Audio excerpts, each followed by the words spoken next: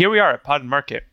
If you have walked down Halsey Street in the last few weeks, you may have noticed that several of the previously empty storefronts are now filled with interesting concepts and brand new retail experiences, most, if not all of which, are being spearheaded by Newark residents. As COVID restrictions have begun to subside and people begin to feel safe hanging out in groups, the bustle usually associated with Halsey Street is slowly returning due in no small part to these startups.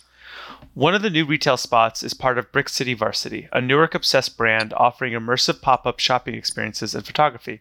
This pop-up is the brainchild of Larry Lyons and offers vintage clothing in the lower level and current fashion options upstairs, and on some special nights, karaoke in the back. Just a little more about Larry himself. He has lectured and taught courses in 20th century American literature, sociology, and composition at Rutgers and Princeton University. His activism centers on anti-violence, queer safe space, and Black maternal health. As an independent consultant, he provides marketing, communication strategy, and creative services for clients in education, public relations, nonprofits, and the arts. Also, because this episode is coming out in June during Pride Month, I would like to mention that he was a participant in the Queer Newark Oral History Project. I'm going to include a link to the audio recording of that in the show notes. So, first, welcome, Larry. Second, how you doing? Thanks so much. I'm so excited to be talking to you. I'm doing pretty well. It's a busy time, so I'm probably a little less energetic than usual, but very happy to be here. Yeah, it's kind of funny because I've been trying to get you on because I've been excited about the pop-up, and I think every time I saw you this last month, it's a whirlwind. You're like a blaze of color, just floating and running down Halsey, being like yes, and then you run back into the store. It certainly feels like a blur. I'm trying to write down my thoughts as it's happening so that I can look back at this time with something greater than that blur that you mentioned. So what's it like opening up a pop-up in the middle, let's say at the end of a pandemic? Let's be hopeful here. Yeah, let's be hopeful. It's nothing I would have ever imagined myself doing or being interested in doing. I don't have a background in retail. A lot of folks who are interested in style come up like folding shirts at the Gap or, doing something like that at the mall, but I didn't have that experience. So my time in Newark has been my introduction to retail in that way, but it's been, through the vehicle of pop-up shops. And so it's very different than opening a traditional brick and mortar, which has its own, challenges and concerns, but doing it during COVID has been crazy. I quarantined very strictly in Forest Hill. Outside of running through the streets to keep fit, I stayed in my house. And so going from complete isolation to direct interaction at point of sale was a huge leap for me to make. So we definitely have to take great care to be very safe, wiping down things, spraying things, sanitizing things consistently. Modeling great behavior around keeping masks on, making decisions about trying on clothes and what that looked like. So all of those challenges made it interesting, but very rewarding at the same time. Yeah, I mean, God, I could barely get my life together during COVID, and you're here I'm going to do business. Right. Well, I mean, this is kind of interesting because did the idea precede COVID, and did that slow it down, or was COVID the impetus for you to jump in with the idea? Right. So I've been doing pop-up shopping experiences, I guess, for 10 years now. So I always have a pop-up in me, and I've been partnering with Melvin Sykes from Option One Realty. They control a lot of or oversee a lot of the sale of commercial and residential space downtown and beyond. And so Melvin has been a great partner in getting really desirable spaces for the participating vendors to do this work. So he and I, are constantly in conversation over, the course of months and years about what should happen next, when we collaborate. And so he approached me during COVID, and it may have taken some convincing, but it was just it was going to happen eventually, sooner or later. It just happened sooner. Yeah, I can tell you it's not easy to open stuff on Halsey because I think one of the issues, and I'm not blaming Melvin or Option One. I know it's a larger issue, but people with ideas oftentimes find it hard to open in a place of prominence, and I would argue Halsey Street is a place of prominence in Newark, and because either rents are too high or space is not quite maybe it's too big for the kind of pop-up someone is doing, or too small for the kind of pop they're doing, and it's always interesting to see if COVID, because you're not the only people on the street doing that, right? I think Brown Mill is 2 more stores down from you. Halsey Co., that's the next block over, they just opened up. So all these things seem to have just just poof, like in a way that I was not expecting. I thought COVID would make Halsey deader than it really is right now. And all I'm seeing is actually more life than it was before COVID, which is weird.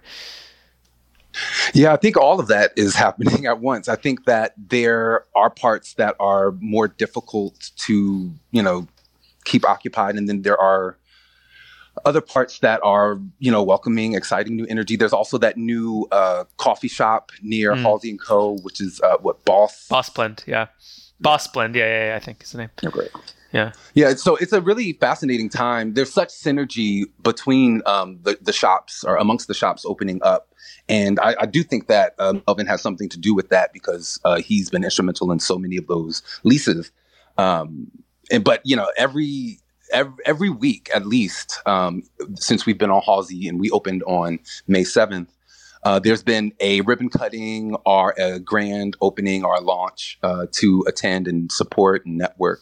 And so although we've all been concerned about, COVID restrictions and what's healthiest, it has been an amazing time to come together and see humans and feel the joy of gathering and celebrating milestones in the lives of these brands and entrepreneurs. Yeah, so let's talk a little more about Brick City itself, or Brick City Varsity itself. What makes the brand unique in your eyes? Great question. I hope it's unique. I don't know. Maybe it's nothing special. No, I like to believe it's unique. I imagine that some of my peers, in apparel at least, are similarly interested in history and rooted in some kind of nostalgia. Mine is squarely centered on Newark. I take my launch points from 1967 and 1969 and what those moments of resistance did to shape the culture of the city, of its politics, of its educational landscape, of its fashion. And so the photography that I do through Brick City Varsity and the vintage clothing line, all of that ask questions about fashion history, about social upheaval, and about different ways to challenge the status quo. So I feel like that's what sets it apart, beyond a kind of nostalgic aesthetic, and a kind of preppy aesthetic. There's also this real interest and immersion in history. North history, to be specific. It's funny is obviously you sort of embodied this. I've seen you at the store a couple times already, but I remember, I don't think it was the Larioki night, but it may have been that night. You were in this kind of, I hate to call it a jumper because it's not really what it is, but it was this sort of one. Oh, it's probably a flight suit. It was the flight suit, almost like you're straight out of Vietnam, right? Yes, which is but it was also a kind of interesting commentary in its own right. And I never put those pieces together. I just thought it was interesting fashion choices. It didn't hit me, I guess, until now, right? The way you're describing it, this is all actually part of a larger sense of place and time, for that matter. Yeah, I have this experience of Newark, and I don't know if it's just organically romantic or if I see it that way because of, my own internal romance. But when I came here, the New Jersey Historical Society launched this amazing installation called What's Going On, Newark and the Legacy of the 1960s. I think that was the name of it. And it asked some really bold questions about how different Newark was then, which, like 2009, 2010, from 1967. And it included the voices, the literal voices and the narratives of folks who lived through the experience of the uprising here in 67. And it was really my introduction to the soul of the city. And at the same time, I was going to the Salvation Army thrift store on Pennington and the Goodwill that used to be on University, and encountering clothes donated by, presumably the same families that had lived here and stayed in Newark to rebuild when we experienced so much white flight after the uprising. And so I was really inspired that their perseverance and their generosity was creating fashion inroads that, were available to me today. I remember finding a really great deal on these trench coats. And so I had like these trench coats laid out, and I was like, I have to do a photo shoot about them. And then I wore one of them to this film screening that they were doing at the New Jersey Historical Society. The film was Revolution 67. Yep. Changed my life. So there's a historian, and I don't quite remember who it was, but recalling how when the National Guard began its bloodshed in their supposed attempts to quell this uprising, that's when, folks were just locked down and they were, hunkered down in their houses. And when you finally did feel safe to emerge, to come out of that protective cocoon, across the landscape, all you see is afros, afros, afros, afros. Everyone's sprouting up with an afro. And it was almost as if within those days or weeks, depending on how long it took you to feel safe, within that time, like there was this growing sense of racial solidarity and pride that manifested itself in how we groomed ourselves, how we did our hair, how we wore our clothes. And I was so interested in that moment in Newark history being articulated through style and through fashion. And I knew that was kind of the inception of the Brick City Varsity brand. That's just amazing. It's like you said, oftentimes in this town, we tell history through word, right? And it's astounding to see that you, and I'm sure you're not the only person, but you're definitely doing something with it. You see it through the lens of cloth, right? Or through, in a larger sense, fashion. Yeah. So I'm guessing the name, so Brick City Varsity, why that name if this is about history? Right. So I love a varsity jacket. That's one reason. Got it. But it really is an homage to the Black Student Union at Rutgers Newark. So if the first moment to inspire my brand is the uprising in 1967, the second is the student takeover of Conklin Hall at Rutgers Newark in 1969. Got it. And it's this other, another moment where folks of color, folks who are marginalized, come together and collectively, realize that the status quo is not serving their needs. The promises that have been made to them are not being met. And they strategize collectively to transform an institution. And that's what happened when the students took over Conklin Hall. And so the varsity of Brick City Varsity is really a reference to that class, that BSU, that student organizing that forever changed the landscape of student organizing in this country, let alone the city. I'm glad you mentioned the takeover of Conklin Hall, because when you said 69, my first thought was Stonewall, right? And I thought I thought you were making a reference to that, but no, you're talking about something endemic to Newark, another Newark event, which is not obviously as well told as 67 is, but still something you see it as important, right? And it's part of this legacy for you and your brand. Yeah, but also, I mean, I've had the good fortune of connecting with the elders here in the queer community and folks like James Creedle and Gary Wright over at the African American Office of Gay Concerns. Like, they were toggling between, those experiences here and on the other side of the Hudson. And so I'm certain that the folks who were rocking the afros after 67 and supporting the students in 69 were also causing, riots and ruckus in Stonewall and other queer spaces in the city. Well, I often like to joke. I mean, famously Marsha P. Johnson from Elizabeth, right? And I like to joke that half the people who participated in Stonewall took the path to get there.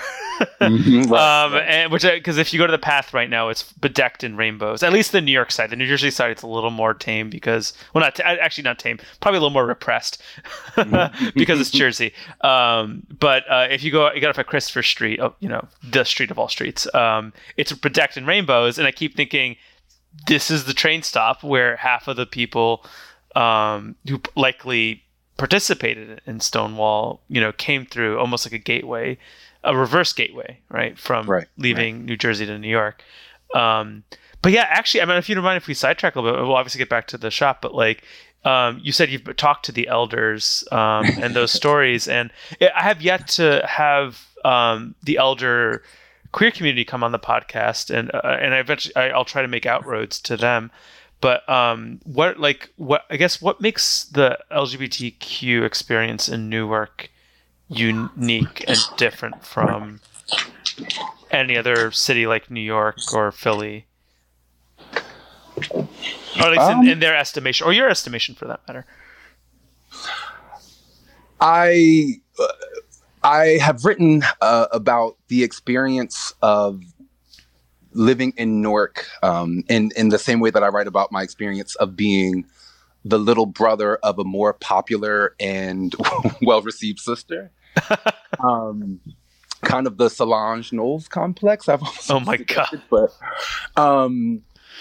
so I do feel like there's this way that you may be seen as an underdog by outsiders, but there's this fierce solidarity that you can cultivate with the folks who know what it really is. And I mean, often that's folks that live here, but more often, it's folks that can just respect what Brick City is. And so I do think that one of the strengths of the queer community in Newark is that the kind of factionalism and self-interest that might drive folks in other urban centers is less of an issue here. I feel more solidarity than, and that's also true of the creative community here too. Like I feel like when there are folks, there's just less competition and more camaraderie here, and that empowers us to do greater work.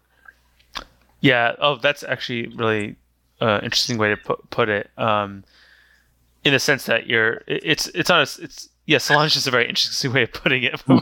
Just a little more scrappy do, I guess. But yeah, to sort of, we left off with 69 in the Conklin Hall and the sort of history, like how that inspired you to call the your brand Brick City Varsity. And my question is that we've looked at the past so much with this brand. What about the future? Where do you see this brand going? Is the pop-up, the iterative, evanescent style of the brand going to continue, or will it settle into a particular space? Will it go completely online? I feel like there's a lot of different ways it can go. Do you have any idea where that will be? I have some inklings and some investments. I have really enjoyed this element of the pop-up that allows me to introduce the Newark public, its designers. So, as young women are looking for their prom dresses, being able to shake the hand and know, and a designer and have a relationship that can grow over years rather than some, big box retailer or something like that. And that wasn't something that I could do through just my vintage collection, which is what the fashion element of what I show at the pop-up. And, I wasn't introducing anyone to the designers of the pieces that I had. So that's been rewarding in ways that I would like to make sustainable. So I'll be looking at more opportunities to pop up and show in other vendors, brands, and designers, but also maybe working with the larger institutions here in the city and, the City Hall to have maybe a brick and mortar that exists in perpetuity to show the work of new and emerging Newark-based designers. Would you try for different wards of the city, or would you try to keep that downtown?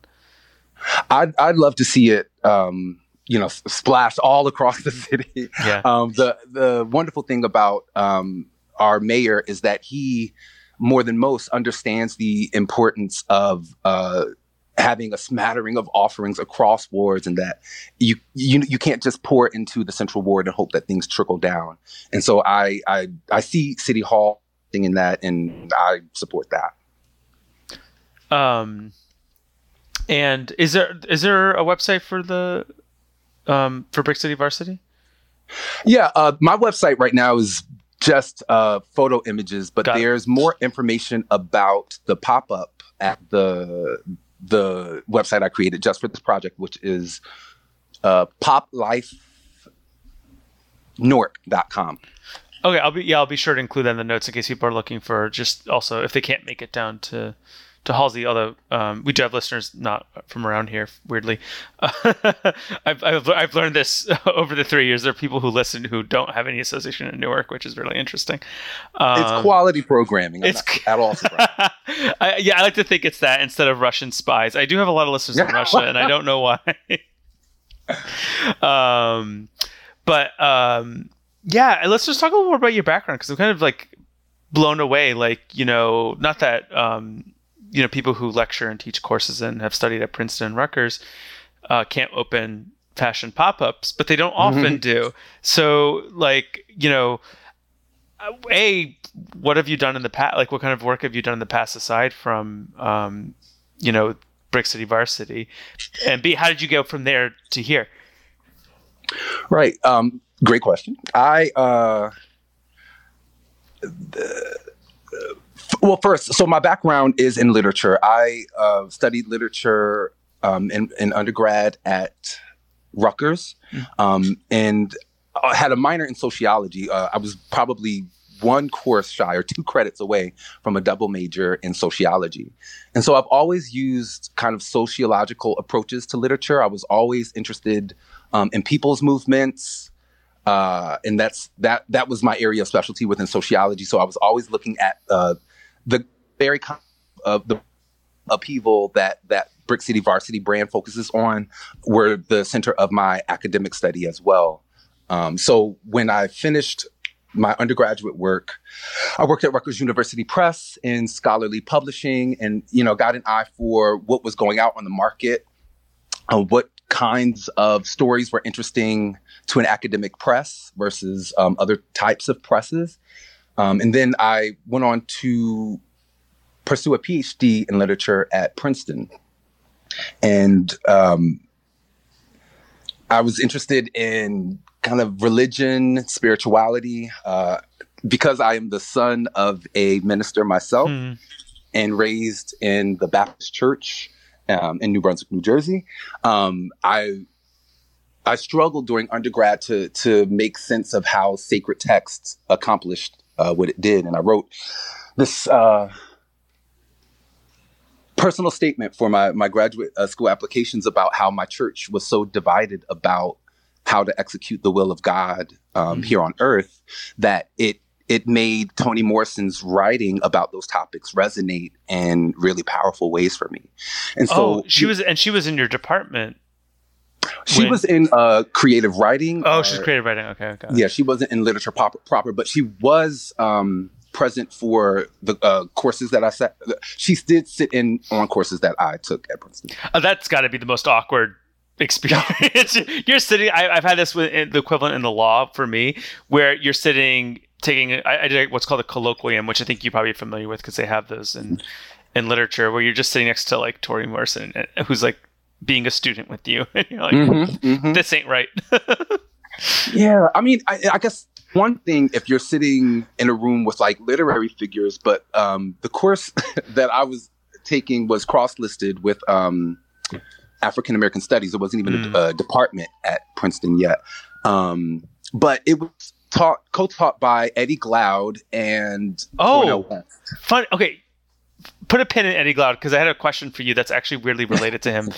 And Cornel, I actually got to meet Cornel once at Harvard, which was fun. He's wild, to say the least, in a good way. Though. But yeah, that's kind of wow. Those are all titans. Oh man. Yeah. That's So crazy. again, and of course, like, you know, one week it would be Toni Morrison, you know, it was Tavis Smiley, Jay-Z, Felicia Rashad audited the course basically because she was in a play at the McCarter Theater down there that semester. So it was just towering figures from across the pantheon of Black greatness, like not just literature, but every, you know, enterprise and pursuit available. And it was right there at your seminar table.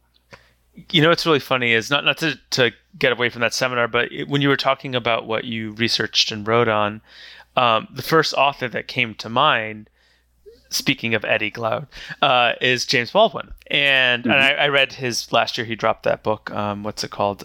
It's a sort of personal. It's a really strange biography of.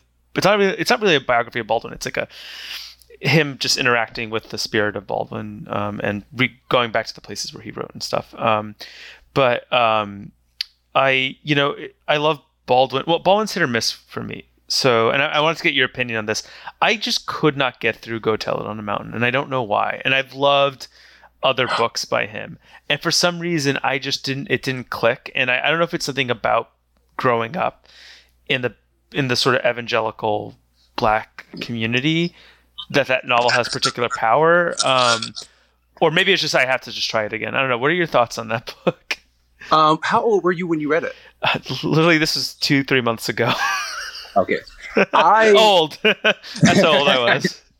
So I guess I was at a more formative stage when I encountered it. And that might have made it resonate for me differently. Like I told you, my mother got into ministry when I was starting my undergraduate work. So, but even so, every night of the week I was in church. Like it was Bible study on Tuesday, choir practice on Thursday, youth fellowship on Saturday. Like every day of the week there was a different church experience. So Go Tell It on the Mountain for me was one of the first times I saw that reality dramatized and represented in literature. And I gasped when you said that you could connect to it, because I remember journaling about it for Miss D in my junior year. Like I was starting Catholic school. It was going to be my first year in Catholic school, and I was doing all of this summer work to read to read and journal about the books on the list, and that one felt like such a gift. That's so funny, and I love his Like I think Fire Next Time is just absolutely amazing essay / personal narrative, and If Beale Street Could Talk is pretty amazing. Like the book, so I read the book before I saw the movie. I thought the book was amazing. The movie actually does a really good job of portraying the book, surprisingly, for a movie. But then Giovanni's Room, that one I finished, but was just like, eh. But I know people do love that. I know people love that book, but I just found it very too conflicted. I'll put it that way. But speaking of pride, by the way, but it's so funny because I otherwise love him. I also love. I mean, he has a voice, so listening to him is. I meant the audio. I never forget. I taught high school in Newark, and I played the Buckley Baldwin debates to these students, and they were enwrapped. These are students who just don't care or give two shits usually about like older, debate styles, and just to listen to the way he spoke. And he was a very slow speaker in his own way, and he obviously developed that style of speaking from ministry. Like you could see it walking right out of the pulpit. And I love him otherwise, but yeah, it's so funny because as you're talking about what you wrote on, I was like, this sounds like you probably. Baldwin must be cited somewhere in your dissertation. Absolutely, at least the first 3 footnotes. Sure. Yeah, I mean, how does this stuff inform what you do? Obviously, it does, but how do you take all this, particularly the religious aspect of your life and the history there? How does that inform the work you do in fashion and photography and art? I think that my experience of the church has been my most intimate experience of any institution. It's the most on the body, in the body, all encompassing, kind of by design, right? It's, school is really just about your education and making you a, better human maybe, but church is all encompassing. And so, my attitudes about institutions, my reverie for the ways that they function, and my eschewal of the ways that they dysfunction and manufacture dysfunction, all kind of stem from within the church, which, just the Black church is a site to study power and, ask questions about style. What does propriety mean? What does respectability mean? What does marginality mean in spaces that are supposed to be about? Those are the questions that the church gave. If you don't mind me asking, do you still attend some form of religious service? Only while shopping. No. Retail therapy turns into retail salvation. Retail sanctuary. No, if my mother preaches, that is the most reliable way to get me into the pews. I'll surprise her. We spent New Year's Eve together in church last year, or the year before the pandemic. I have no sense of time anymore. But yeah, usually it's as a +1 for someone who's more firmly rooted in Christianity than myself. And it's more of an expression of love for them than, a curiosity about how the theology is going down. Because I think I've come to clarity and resignation about, what my doctrinal, positions are. Yeah, I feel similar to you. There's I grew up in the Catholic Church, which is its own beast. And I cannot, for life of me, drag myself to Mass personally. But I will still advocate that people, they're weird firm walls still in society where people have no idea how a Catholic Mass goes. And I'm like, you really have to see it because it's an arcane, like the exact opposite of what Protestantism is, because Protestantism is more about the Word of God and its expression in that setting, whereas like the Catholic Church is really about these rites that must occur and we're obligated to do, almost like it's a Roman temple kind of thing, like that you're trying to do. And like I try to advocate people go see like either Easter Mass, that's the most uplifting, or Christmas is a lot of fun, or the Good Friday Mass, which is this essentially a passion play put before your eyes. And so as an aesthetic experience, I love, and I don't know if this resonates with you, I love the church as an aesthetic experience, but in theology, to an extent, morality and politics, it just makes me cringe. Yeah. And then you have your own personal history bound up in that. It's an awful experience sometimes. Yes. Yeah. It can definitely be triggering to inhabit that space, but there are, like you say, like the pageantry of it all. My work in literature around kind of postmodern literature and spirituality really explored the ways that, and this is dated now, but it should still have some currency. There was this new category emerging of spiritual but not religious that I was writing about back when I was an undergrad. And there were ways that the literature that I turned to, Tony Kushner's Angels in America, Toni Morrison's Paradise, that these writers of marginal identity, Black women and gay Jewish men, were returning to the site of the sacred to determine what was valuable for our modern lives.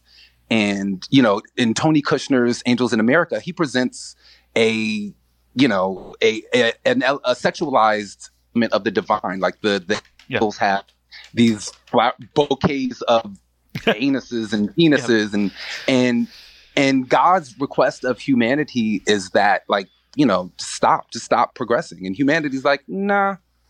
We're good on that. Like, it's funny because No, I was just gonna say because sorry, not to get on Angels in America, which I saw on Broadway a few years ago and read, and it's almost like actually God is kind of absent, right? And that's actually one of the jokes, right? Like they just the angels don't know. He bailed. They're like, or is it? Did they actually say he? Do they give it gender? I even can't remember. Tony Kushner gives God gender in that play, but it's God bails, right? If you want to make a hilarious comedy of it, it becomes dogma. But in Angels in America, it becomes this kind of a metaphor for AIDS, right? The AIDS crisis, essentially an abandonment by God or government or whatever you want to insert there.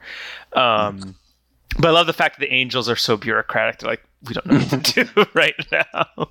Yeah. God, that's another confused council. Yeah, God, that's a fun play.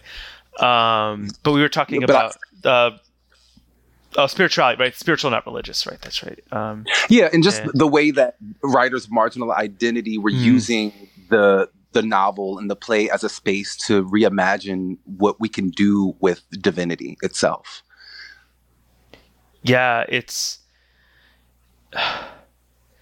is a weird way of not. Is it? I don't know how to describe it. Like reclaiming divinity, reclaiming theology by doing that, right? Because a lot of religion, and I think this is true in the Black Church as well as in the Catholic Church, and definitely true in Judaism and Islam. Like there are power structures. I mean, that's what makes religion, not just spirituality. It's a structure. And there are those who interpret the word, particularly in the Abrahamic religions, and those who must receive it as it's given by those. And one way you can reclaim it, I think, is by shaping your own theology in a literary setting. I don't know. Maybe I'm talking out of my ass here, but I don't know. How did we get on this? Oh, we're talking about how religion informs what you do. But you also do other stuff. I mentioned this in the beginning. You also, I guess, consult, right, on marketing and communications and creative services. What kind of groups have you, if you're okay with sharing some of the clients, maybe more public ones, Sure. Who have you consult with? There's been a range. I have most recently been doing work with the Central Jersey Family Health Consortium, which is one of 3 state-funded consortia that do work to improve outcomes around maternal health and child health, perinatal health generally. So they're, doing marketing and communication strategy for them, newsletters, keeping folks informed about resources available to pregnant mothers and new mothers during COVID, that kind of thing. I've actually done a bit of work in the public health space around marketing, previously with the Newark Department of Health and Community Wellness, working on their marketing and communications. I did stakeholder engagement for the Newark schools. I was working through the superintendent's office at the time, keeping folks informed about all of the topics of interest as we were moving toward are moving out of state control. Yeah, and I'm wondering, like, I imagine you bring a very particular perspective and interesting insight to a lot of these relationships, and I'm wondering what is it? I'm not saying that your clients have done this, but in general, what is it people miss about when they try to communicate with, or when institutions try to communicate either with the Black community or maybe a poorer community, or for that matter the LGBTQI plus community? What do they often miss when trying to communicate or market to them, or even just spread information? I think organizations often concentrate their energies on what is profitable, and if it's not a for-profit business, then that often means where the grant dollars come from. Mm-hmm. So that if folks who are providing the grants are excited about social media, then you pour your bucks into social media, but that may not connect to the audiences that are most important for your group in that moment, right? Like sometimes it's word of mouth. Sometimes there are non-digital human interactions that can be facilitated through your communication strategy. But if you are, if your money is coming from sources that say it's only sexy to do A or B, there's going to be a limit to how effective you can be.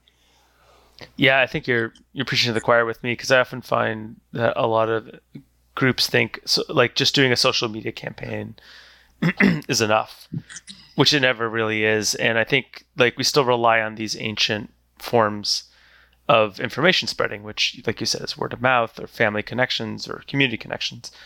And yeah, I think that resonates a lot with me, what you said. But just wondering, as we sort of round out the episode, like, any other... Round up, no. No, we keep going. Oh, no, I'm fine to keep going. I'm only just because I know how busy you are. I mean, you're opening tomorrow. Right? Sorry, we're just for the audience to know we're recording this on a Sunday night. No, like, I'm just more interested in any other stories from your background. I just find, it's always fascinating to hear people's stories and sort of, I mean, like, you're not even from Newark. Like, it's amazing that you've been in Newark for a long time, but like, you're not originally from here. How did you even find out to come to Newark? I feel like there was an orbit, and maybe it was just within my cipher, I'm not sure, but when I was growing up in New Brunswick, I felt a kinship with Camden, New Jersey, and with Newark. It felt like they were the three, cities that had similar profiles at that time.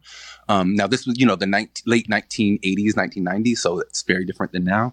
But even, being a university town or a college town in some way, or having a healthcare hub, because certainly New Brunswick was both of those things. It prepared me for Newark and made Newark seem like a sister city throughout my life. Also, in terms of fashion, I think when it was time to go school shopping, you could come to Newark for good deals. So I feel like Newark fashion has been of interest to me since at least the second grade. And then when I moved here at I guess I finished my general exams and was ready to leave Princeton campus, because it is a beautiful, beautiful place to behold, but not always a comfortable place to inhabit, if that makes sense. Yeah. So when I came here, I was, thirsty for the barbershops and bodegas and basketball courts that I knew from New Brunswick.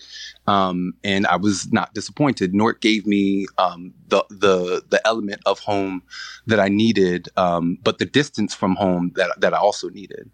I have grown in ways that my church family might struggle to appreciate. So Newark gave me proximity and distance in equal measure. That's actually a really great line. I think you're often trying to find that right distance. I mean, you don't want to go that far away that you feel like you're abandoning someone, but you want just enough that they can't just pop in on you. Yeah, I mean, my undergraduate experience was, such that I could ride a bike from, the place where I, went to elementary school, to the place that my mother was living, to the place that my church was, and then to campus. Like, it was all a reasonable bike ride, which meant that when I was starting to, audition my queer identity, my church members were seeing the green hair and the ripped shirts with the safety pins. Like, all of that was a little too available. And so once I finished my coursework at Princeton, I knew that I would be leaving there and wanted a place that felt, that made me feel the wonderful things I felt in New Brunswick without subjecting too much of my church family and my parents' coworkers to all of that mess. God, would you consider that a form of covering or no? I don't know if that what you're describing is covering, but if it's almost like putting on a little bit of a mask, like a half mask almost. Right, I'm trying to find that safe space between being yourself, but also respecting that, like, you can't. Yeah, you're not gonna turn minds by being very loud. Let's put it that way. Yeah, I mean, there are different moments. It's been valuable to me. It has been a value to me to decide when I want to assert which element of my identity. Yeah. And I was. In my academic work, I was really, I took multiple courses in the religion department. I almost pursued religious studies in graduate school at Duke rather than going to Princeton. So I was really interested in using the tools I was cultivating in my academic life to create some liberation within my spiritual life. And so I was fighting on that front to ensure that the Bible still had, centrality in my life and still spoke to the way that I lived. And I was fighting that fight in that way. But in terms of fashion and style and culture, there were there was an audacity that was presenting a different challenge to the church altogether. And it was just like, you're coming at this at multiple angles. So choose wisely when you deploy. Yeah, that is actually really good advice. I mean, like in general too, like this idea that you can be many things and many aspects of your personality, but choose them wisely, right? And know what that means, that identity means to the outer world, but also to yourself. Yeah, it's actually really great. This is little life lessons on this podcast. I always love that when people get little bits of like what life, how life really is, and yeah, that's just I think fun advice or great advice. But I lost my train of thought. Sorry, did you want to mention anything else? Because I'm still taking that in. Actually, what you just said. That's great. Yeah. No, I please digest. I was just I guess we spoke a bit about my queer organizing and activism in Newark. Yes. And we have not discussed Zakiya Gunn, who was central to that. So I did want to point to the overlap of two incidents and how they shaped my work here in Newark. Yep. No, look, please talk about them. So for folks who don't know Zakiya Gunn, she was a Newarker who queer identified, kind of embraced by the AG community. I don't get too specific with how she identified because it really doesn't matter. But as the story goes, she and some friends took that journey that colorful journey that we were talking about earlier from Newark to the city, because if you're exploring a queer identity, it's not always safe to do it in your hometown. So the PATH train has provided that for so many Newarkers. And so on the way home, and this is May of 2003, the group encountered a man, and I use that term loosely, who pursued them and ultimately killed her. And it was deemed a hate crime. And the community organizing around that it called for it called for safer streets, to be clear. Like, having a community center is safe, but is great. But if we can't get there, then it serves no value. So the questions that the queer community was asking of the city, or the demands we were making at the time, were around establishing a safe streets first, but also a community center. Around the time of that murder, I was I was being activated around another case, a young man named Rashawn Brazell, who he was in February. So 2 years later, February 2005, he went missing, and his, I wouldn't say it was like Valentine's weekend. He was scheduled to meet with his mom and didn't show up. And it turned out that his body parts were found dismembered and put into two different trash bags that were found at a recycling plant and at a subway station stop. And I remember reading the article and just being floored by how disgusting the nature of the murder was, and how the details were being reported in the media as well. And my organizing around Rashawn Brazell would ultimately overlap with the organizing around Zakiya Gunn's murder, because all of us were working toward, anti-violence and safer streets for folks.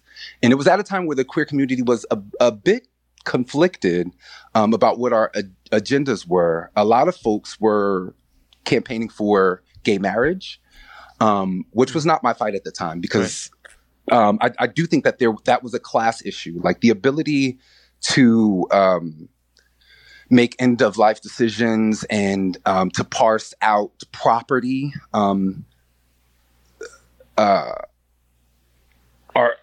a bit of a luxury if you're someone who can't walk to and from a destination without being assailed for who you are. So it's funny. I just wanted to make a quick note. It's funny that you mentioned that, because this is something I've thought about a lot. And I don't know how much you know about US v. Windsor. It's the famous Edie Windsor case. But I've had Kenji Yoshino himself explain this to me in a class, that they picked Edie Windsor. So the Windsor case is very famous for bringing down the Defense of Marriage Act, right? Uh-huh. And they specifically picked her as a plaintiff because the estate that she had would have inherited from her wife was roughly the size of an estate that a Supreme Court justice would have had. Just to show you that, connecting that to that idea that like what the marriage equality fight was, how it's. I don't want to say what it was about. I think there were a lot of different people who were participating in that fight for different reasons.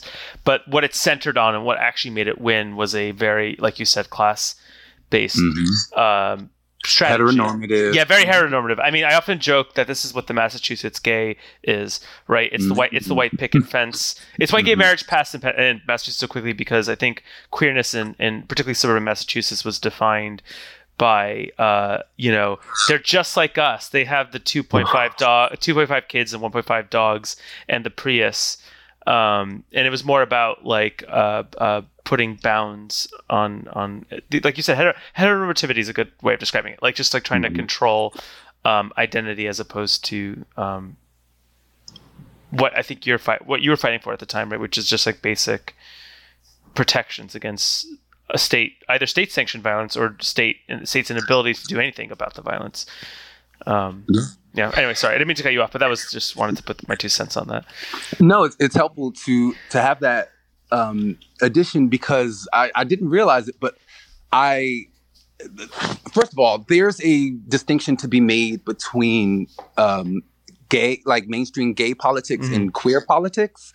And I certainly fancy myself, queer politically. And so what that means is that this heteronormative assimilationist strategy of showing America that we're just like you, and that's why we should get the inalienable rights that we were born having. Like I find that fundamentally problematic. And so it's fascinating now to look back at that time in my life where gay marriage was not the idea of gay marriage was not received favorably among the majority of the American population at that time.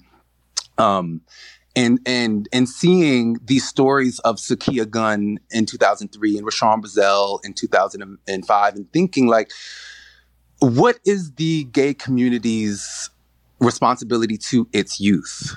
Yeah. Because we are not keeping these children safe. Like we are not, and not only are we not keeping them safe, but we are not protecting their names and their preciousness when we lose them.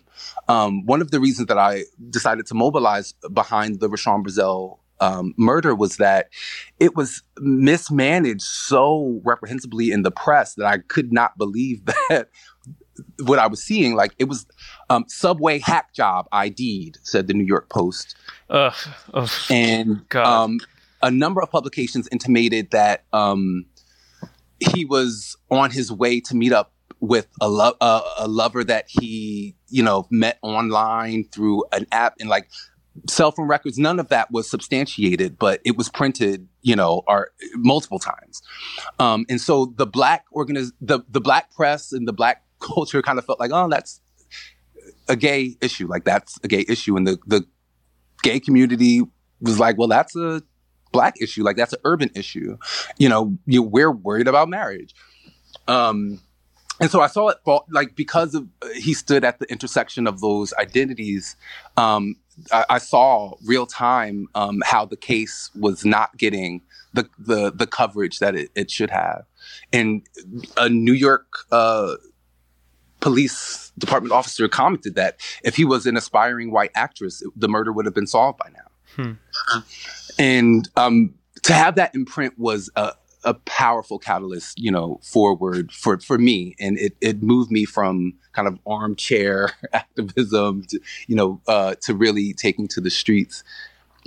But I say all that to say, I was doing that, at a time where my peers were fighting for marriage. I myself was engaged at the time to a man and disowned by my mother because because of that. And so the spiritual element, the political element, all of that coalesced in ways I could not have predicted. Wow, that's all very powerful. If I'm not mistaken, Sakia has there's a mural on 21, right, dedicated. Yes. With a photo or using a photo, like it's I think a triplicate or something. Yes, I've seen the mural. It's a really nice mural. It's towards like a little past South Street, I think. That's another thing is maintaining those murals. God, I hope we put the money in maintaining them, because being next to 21 is not let's say it's not a museum environment. For their protection. There's a weird. We love the public arts. So we do, and I want to make sure that we maintain the integrity of those murals. In a sort of. Also, I'm sorry. Yeah, you're saying. Also, to point out that in terms of what's come of that organizing around her murder, we do have an LGBT center now, and we do have a Pride Week that is upholding her memory always. So that's coming around next month as well. Is it August or July? It's July. It's July. Okay, I know we do it later. It's always a little bit of a joke that we do it later, but then again, it's smart not to do it the same weekend, because that would be really dumb on our part. We moved it around quite a bit. Yeah. I think that we found where we're staying, though. I'm actually, point of trivia, I think I created the logo for Newark Gay Pride. Oh, is it different than the Pride Center's logo or the? Yeah. Oh, okay. I know I'm putting to. I know which logo you're talking about. I've seen it. Well, that's really cool. I didn't know that you're a graphic designer as well.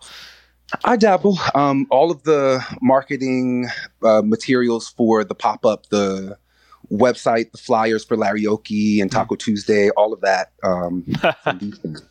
That's beautiful. There's already an event on Everfest apparently for Newark Pride. I have my computer right here, so I'm looking it up. Yeah, in the past, I've done a game show called Stunts and Shows. Initially, it was like a youth-geared program because there was not a lot of youth-focused programming. But I think it's grown to be of greater interest to all folks who see the value of successive generations of Newarkers knowing the contributions of its queer community.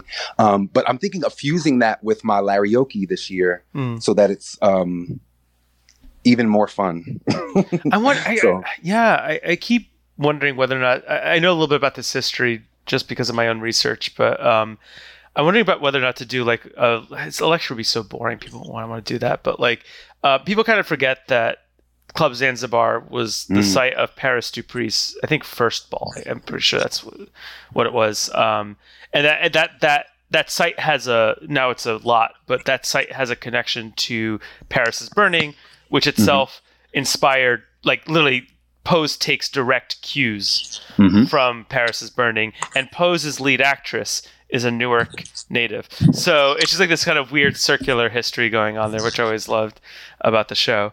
And I know it's in its last season right now. Pose is about to it ended, I think, this week. The last episode was shown this week. I love the show a lot, but I've been so busy these last few days. Last few weeks, I've had a chance to watch the show. But did you watch Pose? I watched the first season. I haven't caught up on the rest. The second season's actually better than the first, I'll say. I can't speak to the third, but the second is better. Yeah, I have a number of friends that work on the show, so hopefully I won't get into too much trouble because no one knows I'm not caught up. If you have a connection to MJ Rodriguez and can get her on this podcast, I will owe you everything because I would love to ask her, have her story shared here on this podcast. I've been trying to reach out to her with little to no success. But that's for another day. Yeah, she's been very supportive of Newark Gay Pride. We met at a flag raising. So I'm not directly connected, but I know somebody in the Piper. Any other last stuff you want to share with the audience before we get into the final question of the podcast? I am deeply grateful to be in Newark right now. It's walking to the pop-up over the Black Lives Matter mural, but also like experiencing the mounted police battalion, the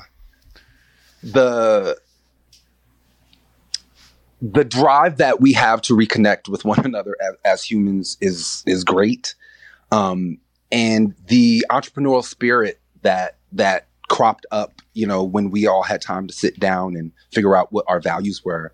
It's really manifesting powerfully in the Newark landscape, and I'm excited about the possibilities for the artists and the creatives and the institutions that want to support them. That's nice. So my last question to you is just simply, what are you excited for in Newark? So more of that. I am excited about living in Forest Hill. It's a community that I dreamed about and strategized toward. And so seeing that or this community grow in diversity is exciting to me. I hear so many stories about how much factionalism and how segregated different parts of Newark have been historically. So I'm excited to see Newark's diversity really be a true diversity, that it's not just a series of ethnic enclaves, but that we're really engaging each other in healthy and substantive, sustainable ways. So that, and I think that folks should really be paying attention to what they're wearing right now. I think folks are going to look back at how spending a year in quarantine impacted fashion, and how learning the benefits of wearing masks, shape fashion moving forward. So if you haven't taken a selfie lately, take one for posterity. Just preserve it for your grandkids, because people will be writing about what we were wearing and how we were styling ourselves in this very peculiar moment in Newark history. What's funny is I said to myself, I'm keeping a COVID journal. Mm-hmm. Do you know how long that lasted? 1 day. Yeah, it sounds about as long as mine. It's the best intention. I was like, I'll be Samuel Pepys, history reference for all you nerds out there, and I could write about the plague, and 200 years later, people will be looking at me being like, I'm the only voice from that era. But that did not happen at all. Instead, I sat on the couch and watched, what did I don't even remember what I watched. I just watched stuff on Netflix. That's a bad sign. It is bad. But no, I think we all learned that self-care, sometimes precludes our productivity. I think so many of us told ourselves the story that if we just had, time, we would accomplish this or we would accomplish that. But it's not just time; it's clarity of mind and peace that produces our creative output, right? Like it's not just hours; it's the ability to separate from the anxiety that's holding your pen back. And we did not have that, so we vegged out. You're so much more profound than me. I feel like I'm an old ancient Greek. I'm also and the muse comes in and gives you the inspiration, and you go off. I've definitely had those moments where for some reason it's not because I'm in a good place or whatever. I just am able to do the Renaissance article that I wrote, which some people have read who listen to this podcast. Actually, a lot of people who listen to this podcast have read it because they've told me. That came out in a spurt. That was literally not a night, but definitely over the course of 2 days. I had been thinking about it for a long time, but I would sit in front of the computer, barely get out 10 words, and then for some reason one night it just spilled out in a logorrhea of just typing, and I don't know why. But I like to blame it on some kind of goddess that's out there just over my shoulder who just is never usually there. I'm certain that's exactly what it was. Yes, exactly. I don't know what I'm excited for. It's summer in Newark. It's hot. It's fun. I walked the Ironbound last night, and it was an Ironbound I hadn't seen in 2 years almost. One that was not. There were definitely people hanging on the Ironbound last summer, pushing it. But this felt a lot more free in a way that it hadn't been before. Maybe that's a situational thing and not so much anything changing, actually, but more me feeling safer there. But that was pretty exciting. And there won't be a Portugal Day from what I can hear. Oh, wow. Speaking of ethnic enclaves. But I'm sure next year maybe there'll be so much pent-up demand that I'll be extra crazy like it was when I was a kid. But yeah, thank you. That's it for this episode. I want to thank our guest, Larry. This is Manny Antunes, host and producer of the Pod Market Podcast. Editing and sound engineering by Bob Phrase. Podcast and logo design provided by Robert Conti. Additional creative input by Samantha Cateas. If you have a subject you would like to hear discussed on the pod, please email podandmarket@gmail.com. We are reading those emails. I have started episodes because of it. Or you could contact the pod through social media. We are on Instagram, Facebook, and Twitter. And I'm going to end with a quote from a book by Jeremy Atherton Lynn. It's called Gay Bar. It's basically... it's nonfiction. That's the best way to describe it. It's a sort of personal biography / history of the gay bar / musings on the future of queer identity, and it's all over the place. It's a lot of fun. Definitely not PG rated. There's a lot of drugs and a lot of sex in this book.